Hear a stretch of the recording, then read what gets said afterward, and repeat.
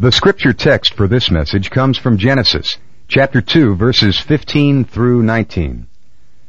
Then the Lord God took the man and put him into the Garden of Eden to cultivate it and keep it. And the Lord God commanded the man, saying, From any tree of the garden you may eat freely, but from the tree of the knowledge of good and evil you shall not eat, for in the day that you eat from it you shall surely die. Then the Lord God said, It is not good for the man to be alone. I will make him a helper suitable for him. And out of the ground the Lord God formed every beast of the field and every bird of the sky, and brought them to the man to see what he would call them. And whatever the man called a living creature, that was its name.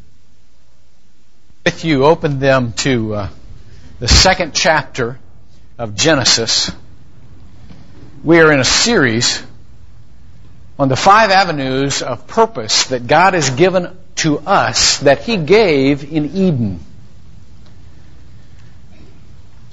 2 weeks ago I preached on Genesis 2:15.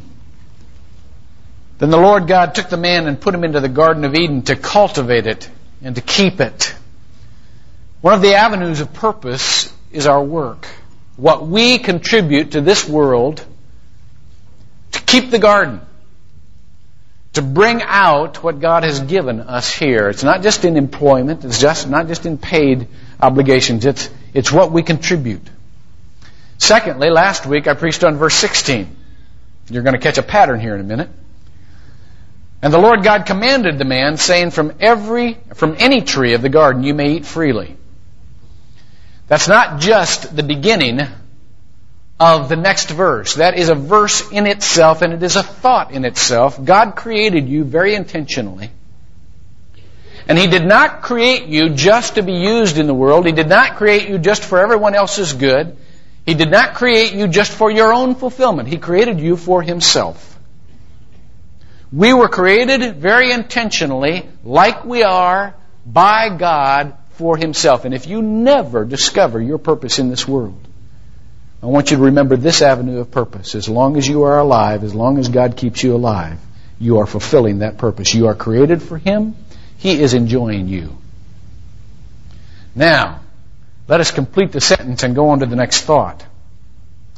But from the tree of the knowledge of good and evil you shall not eat, for in the day that you eat from it, you shall surely die.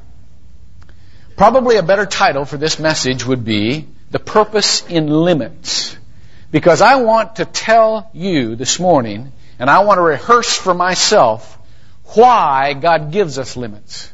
And the freedom that is to be found within limits that will go away if we exceed those limits. First of all, when you read this verse, if you've read the next chapter of Genesis, as most of you have, you may come to a question. And the question is this. God said, You shall not eat, for in the day that you eat from it, you shall surely die. And it doesn't look in the next chapter like they died. What happened there? I want to tell you, they did die. I don't know how many of you were raised on a farm. But in the old days, you didn't go down to Albertsons and say, I like 5 chicken breasts, please. You went out and grabbed the chicken. And you grabbed an axe. And you did the deed. Now I want you to remember what happened after you cut that head off. Man, that chicken took off like crazy, didn't it? We had a neighbor, Roger Adams, we lived in a neighborhood, we didn't live on a farm, but he'd do this and he never had an axe, he just did the old yank method. I'm sorry, I hope you've not had breakfast yet. But he just reversed the motion and the thing would just little boys would pay to see that. He never charged, but we would do another chicken, Roger. We love to see you do chickens. And and then they'd fix it and eat it, but this thing would take off like crazy. You know what? You've heard the expression, you're running like a chicken with its head cut off. We've got a whole world, now listen to this, listen to what I'm saying, of people who are dead, who are still operating. I watched a talk show yesterday that made my hair stand on end, or the day before I think it was. I couldn't believe I was living on the same planet. And I just kept thinking to myself, there's dead people talking. I mean, there are people who are desperate to find something to fix their pain. They are desperate to find something of any boundary that will let them live on as they... And they're just flat out dead. Yes, they died. In the day that they exceeded their limits, they died. They're still walking around, but they're dead. They're without their head. They separated themselves from that very thing that gave them life. Okay, now let me just talk for a little bit about the two trees that were in the garden. First of all, if you look in Genesis 2:9, you will see better that both the trees that were special trees. Out of the ground, the Lord God caused to grow every tree that is pleasing to the sight and good for food. Now here are two trees that are special. The tree of life also in the midst of the garden, and the tree of the knowledge of good and evil.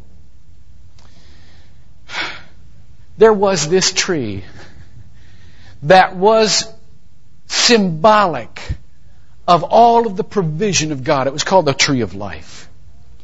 It had a sacramental character to it. This tree, incidentally, shows up two other places in the Bible. One, in Acts 5:30 and other verses like it, when it says, and they hung Jesus on a tree. The other in Revelation 22, the last chapter of the Bible, in paradise, in the scene, the tree of life is still giving of its fruit. The tree of life was that to which people went, Adam and Eve, that reminded them all of the provisions of God. It was an avenue of grace. We still go to the tree of life when we do communion and know that what flows from that tree is what gives us all that we need. It is symbolic of all of God's grace and forgiveness. It didn't have a magical quality to it. It was something that made the grace of God live.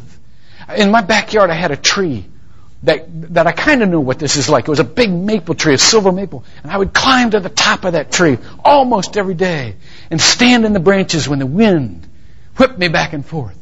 It was like, thanks God, all you've given me. And it was just a symbol of all of the provisions of God. I just felt His warmth and His love when I was up there. But there was another tree in my backyard. It wasn't just a tree, it was a trellis. My mother was a rose grower. And there was this beautiful, delicate trellis where these vines with beauty and thorns wove around. Now, before I go on with this illustration, let me speak to another question you might have in thinking about this. You might say, well, God told them not to eat of the tree of the knowledge of good and evil, but how could they be held responsible if they didn't know what good and evil was? If they had not yet partaken of that, how could they know what good and evil was? Good and evil is not the same thing as right and wrong. Everybody knows what right and wrong is. If you turn, for example, to me with me in Romans chapter 1, verses 18 to 20. And let me show you why the fall was not required so that we could really know what evil is, and we didn't know what it was before. Evil is not to be equated with a knowledge of wrong. For the wrath of God is revealed from heaven against all ungodliness and unrighteousness of men who suppress the truth in unrighteousness. Because that which is known about God is evident within them, for God made it evident to them. For since the creation of the world, it doesn't say since the fall, does it? It says since we were made, since the creation of the world,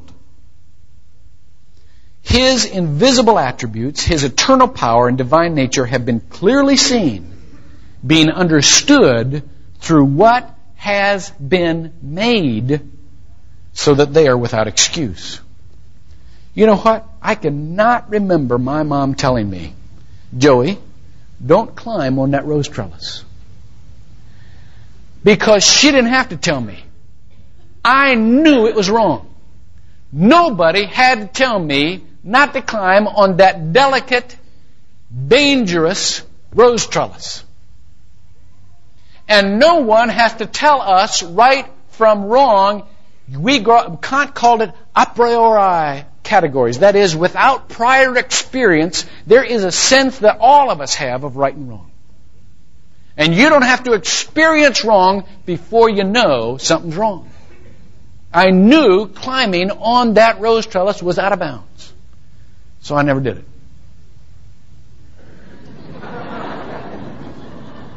Yeah, right. Adam is my father, and Eve is my mother. You bet I climbed on it, and you bet I crashed, and you bet I was hurt. But it wasn't because my mom told me not to. It was because I transgressed my own moral imperatives. Now, I want to spend a little time telling you about the tree of the knowledge of good and evil, because there's a lot of misunderstanding about this tree. And essentially, it addresses the rationalizations we have for addressing evil in our own lives, for living with evil in our own lives. There are 3 theories about this tree of good and evil. One is that it is a disjunctive. One is that it is an additive, and the other is that it is a conjunctive rationalization. Now, I'll tell you all 3, and then you can choose whichever one fits you. Number 1, people say, well, we ought to eat of this tree and experience both good and evil because they are so radically different that then, through our objective reason, we can have our distance from it and not participate in it. Because anybody who knows good from evil, anybody who can see how widely different they are, will never participate in evil. This is a Greek line of thought. We get our scientific research from Greek line of thought that says you transcend what you're looking at, you separate yourself from it, you don't participate in it, and therefore you can go to the truth and manipulate the truth. It works with material. It doesn't work with spiritual and emotional things. Let me tell you why. Because as evil as we know things are, we end up participating in them anyhow. Even when we know they're wrong. Let me tell you a Paul Harvey story about a man named Phineas. Phineas Taylor was born, I think, in 1810.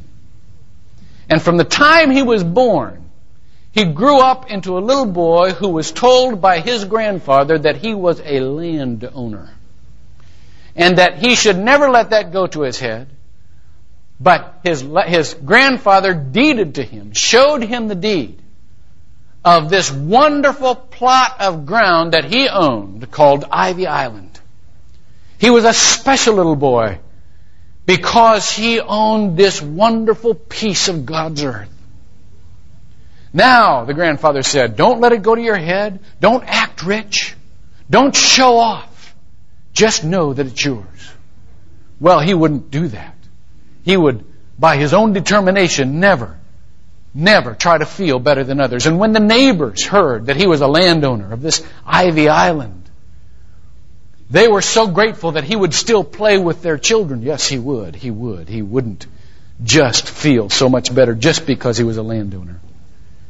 So on it went, and while other little boys had dreams about inventions and so on and so forth, Phineas Taylor had this dream about someday seeing this piece of land that he owned being lord of the manor, because every acre of it was his. Finally, when he was 10 years old, after relentless pleas, he talked his father into driving him to this piece of land. And the next day, after 3 sleepless nights, his father and the driver and he all climbed in to the buggy and went some miles down the road. And his father pointed across a lush green meadow to a line of trees and said, just beyond that line of trees is your land. Phineas Taylor jumped out of that cart and ran as hard as he could, wanting to cast his eyes on his land. When he got past that line of trees, he saw the most God-forsaken swamp land you've ever seen. Most of you have been over the big bridge going toward New Smyrna. You know the land right to the right? There were vines just clinging to dead limbs, trying not to be drowned.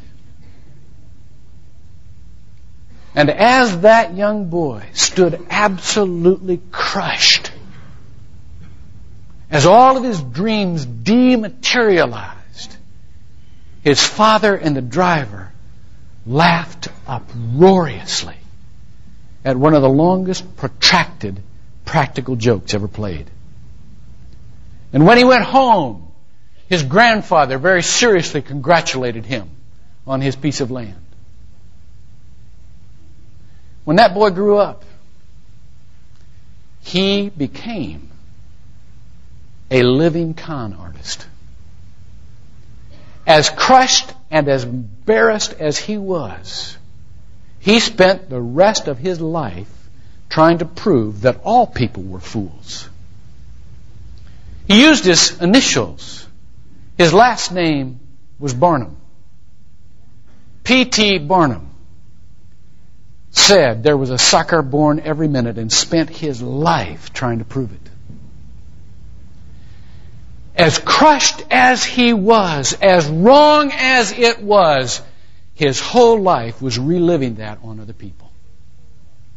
Just knowing good from evil does not exempt you from following the evil path. Paul himself in Romans 7 says, I do the very thing I hate. You understand? You know why? Because anyone that spends a great deal of time contemplating what is evil will be infected by what is evil. Listen to me, Christians. If you spend more time thinking about the devil than you do about the Lord, he's going to have his way no matter how much you hate him. Anybody that spends more time being afraid of what could happen rather than dreaming about what God wants to happen is caught up in the wrong road. Because evil translates from a horrible, distant, unfamiliar voice into one that is pleasing. You know, the Bible says the serpent was the most subtle creature in all creation. Cap Spence told me the other night about a fifth man performing in the fifth gospel, and he said something very true. He said, you know, if Satan used his own voice, if he used a horrible voice, if he used an exorcist voice, he would not have nearly so much business. But he doesn't. He uses a friendly voice. He uses a familiar voice. He uses your voice. Anyone that contemplates evil for very long will adopt it. So just knowing good from evil does not exempt us from evil. And then God wanted us also to know not to go into that thing out of a rationalization that says I can hang around evil but not participate in it. I can have it in close proximity, but evil is an additive to life that I will not take. And I can hang around it and be exempt. That is a lie. If you will look in chapter 3 of Genesis, you will see something. And I want you to know this was a large garden. There were very many trees in this garden. When the woman saw that the tree was good for food and that it was delight to the eyes, where was she in the garden? Right close to that tree, wasn't she? She never moved her body away from that tree. She hung around it, and hung around it, and hung around it, trying to resist it. You don't hang around things and try to resist them. You put as much geography as you can between the things that you're trying to resist in yourself. But she stood looking at it. Let me tell you something. Anytime we think that we are exempt from the world's temptations and we can be near them, we're wrong. Parents of teenagers, let me tell you something. If you think that you can send your kids to parties where there is booze and drugs and sometimes sex, and your kid gives you this line, look, I'm a Christian, I don't want to be unpopular, but I won't participate. If you buy that, I want to talk to you. Last night I called people idiots. I'm sorry for that. But it's thinking like an idiot. Who can resist hanging around that? You talking about peer pressure? It's like you guys buying Playboy for the articles. Yeah. Uh-huh.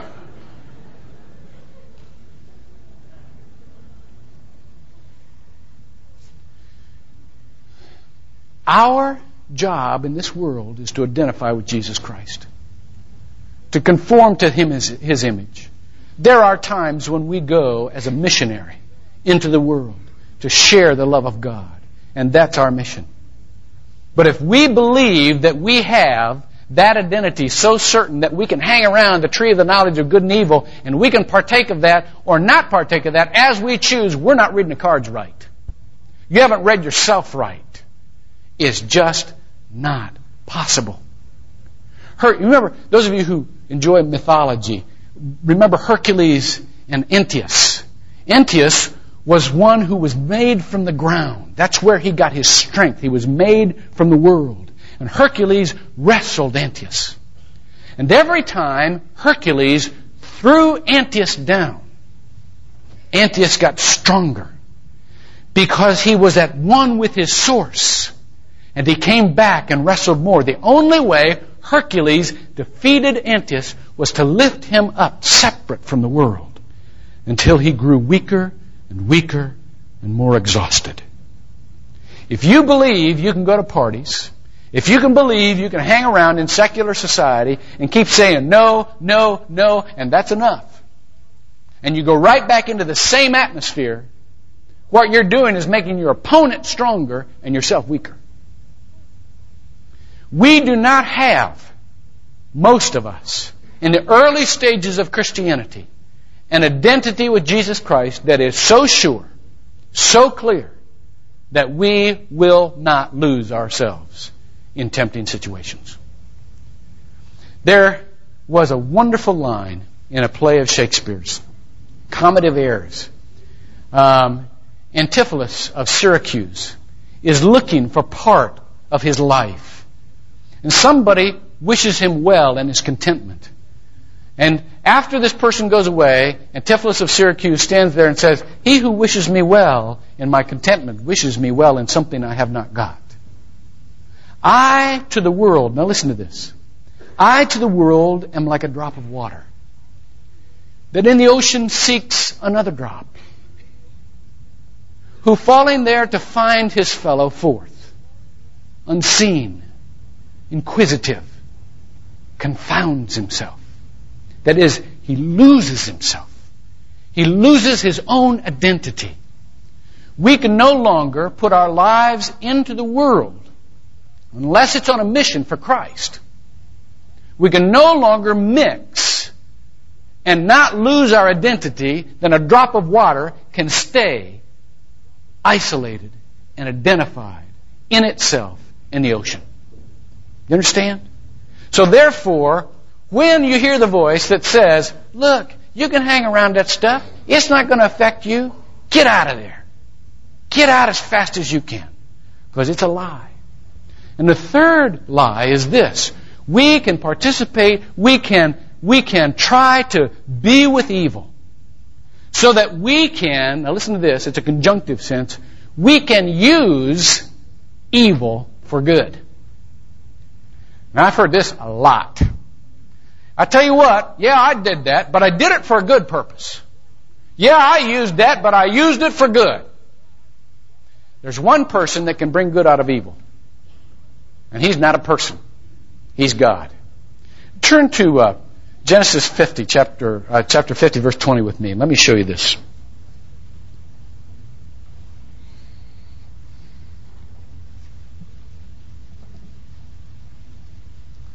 We cannot voluntarily use evil for good, because then we are thinking we can do something that only God can do. Look at this.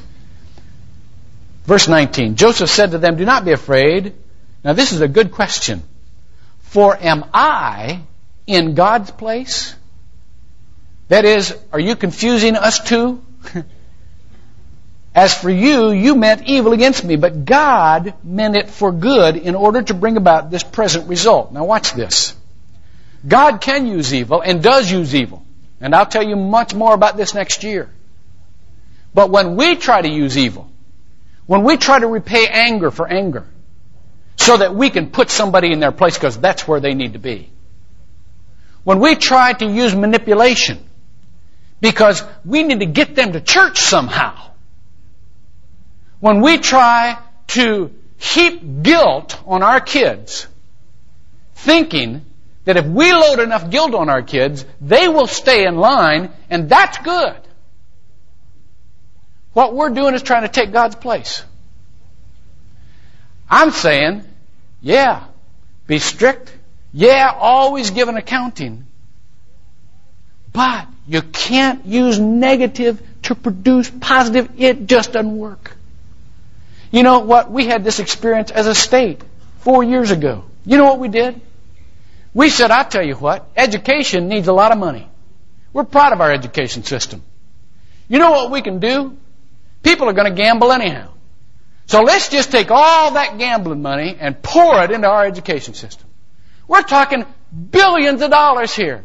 You know how much better our education system is going to be when we pour all of that gambling money into our education system. We'll use evil for good. 4 years later, we're laying teachers off by the hundreds. Teachers can't buy kids paper. Schools don't have the money. Now, I'm not saying there's not a lot of wasted money in education. But I'm saying this. When we believe that using the methods of the world is better than taking responsibility ourselves, we're going down the wrong track. And if there's payment that needs to be made, we need to make it. It is so important for us to realize how easy it is to just employ the ways of the world just for a second. Let me tell you what happened to me this week. Isaac's going on this mission trip, so we went down to the passport thing. And we filled out the paper, you know, and the lady filling it out saw that the departure date was June 15th, and she said, I tell you what, let me just put June 5 down here, and that way your papers will get to you on time, and that's the way we do things. And I said, okay. As soon as I said that, I thought, I just gave her permission to lie on a piece of paper. That's not the departure date. But I thought, well, that's the way they do things. Okay, all right. This week, we get a call. That was 2 weeks ago. This week, we get a call. These papers aren't right. We're going to send them back to the local thing, have you sign here, and then we'll send it back, and then we'll send you your passport. So I go down to this office. And I look at this lady, and I said, look, if I didn't fill them out right the first time, why didn't you tell me I didn't fill them out? See, I'm putting pressure on her, you know? And then I hear myself, listen to this, you won't believe this. I hear myself say, do you realize the departure date's June 5th? Are we going to get this back in time? I lied. I'm caught up in this thing now. See? I'm caught up in it. Second time, I knew I'd lied. Did I take it back? Did I say, wait a minute, that's not June 5th. What am I doing? No, I didn't. Put the pressure, walked out. I got about maybe 5 minutes of sleep that night. I thought, Hunter, what are you doing? You just lied to... So I went back the next day. I couldn't get there fast enough. Went back the next day, looked for that lady, called her over. Said, I need to ask for your forgiveness. She said, what for? I said, in the first place, I put pressure on you yesterday. And you were just trying to do your job. But in the second place, I lied to you. I can't believe it. I just said that this is departure on June 15th. It's not till June 15th. I just need to ask for your forgiveness for lying to you. It just became so apparent to me how easy it is to get caught up in that. Well, here's the point. The point is that God gives us limits so that we can be free. Because when we go outside those limits, guess what happens? We start either having to remember everything we've said, gosh, what I said, how did I put that, instead of just telling the truth, or we are reaping a bunch of real rotten stuff and praying for a crop failure. And that's no way to live life. There are 3 ways you can live life. You can live life in contentment with what God has given you within His limits. You can live life in correction because you've gone out of bounds and now you're paying for it and now you're trying to make it right. Or you can live life in condemnation. Those are the 3 ways. Now let me say 2 things that are valuable in the purpose of limits. Number 1, God gives us limits so that we can learn contentment. Turn to Philippians chapter 4 with me for a second. Philippians chapter 4, verse 11. This is Paul. First of all, in verse 6, he's given advice. It says, "Be anxious for nothing, but in everything, by prayer and supplication with thanksgiving, let your requests be made known to God." Now look at what he says in verse 11 about the results of those prayers on his life. "Not that I speak from want, for I have learned to be content in whatever circumstances I am." What a wonderful kind of life to live.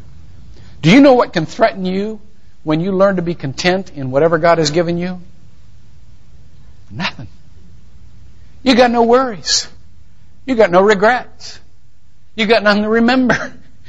You know you have peace from God. The freedom that seems to be outside the boundaries He's given you is not freedom at all. It's exhaustion. There's nothing out there.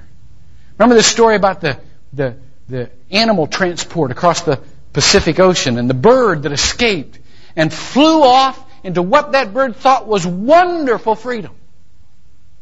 And hours and hours and hours later, here comes that bird back, flopping on the deck of that ship, totally exhausted because there was nothing out there. You know what? If you're contemplating breaking a barrier right now that God's given you, let me tell you this. There's nothing out there. The provision that God has given you is within the limits. And this is where your freedom is. Every great philosopher in a long line, from Augustine, from Aquinas, Hegel, Locke, all of them have said, freedom does not equal license. As a matter of fact, license, doing anything you want, takes away your freedom. God has given us a great gift in His limits. Be content. And secondly, there may be some places where you've run up against a brick wall precisely because God wants to break it down for you. And the only way you can know is to ask. I heard a story about a little boy who was helping his dad in the garden, and one of these huge weed trees, had grown up. And this little boy swaggers over to this thing, and he bends down, and he pulls on it, and he pulls on it, and he looks at his dad and says, "I can't get it." The dad looked at him and said, "Well, you haven't used all your strength." He goes back over to it, and he pulls on it. You know how kids go, pull it, and his face is getting red, and his eyes look like they're going to pop out any second. He's doing it for 3 seconds, he's quivering, he's sweating, he's just, He said, "I can't do that." The dad looks at him and says, "You haven't used all your strength." And the kid looks at him and says, "I did too, I used everything I had." The dad said, "No, you didn't. I've been standing right here beside you the whole time, available to help you, and you never asked. you haven't used all your strength. You understand? God wants you to use all your strength. That includes Him. Not just yours. That includes Him. That's why God gives us limits. And that's why He wants us to ask Him. Pray with me.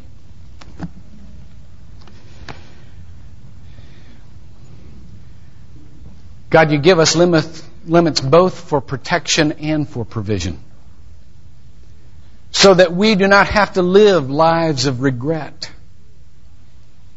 Help us to determine right now to live within the limits that you've given us, and not to partake of the tempting but exceedingly harmful fantasies that we entertain. The things that would put us in your place. The things that would help us walk away from you. If we have done that, Lord, help us to come to Jesus, to the tree of life, and ask for forgiveness. And again, to accept His life as our life, and to live within those limits from now on. And help us to ask, to continue to ask, Lord, if this isn't as far as you want me to go, would you provide other places that I can go? And I will follow only insofar as you lead. And I will have only insofar as you give. We pray this in Jesus' name. Amen.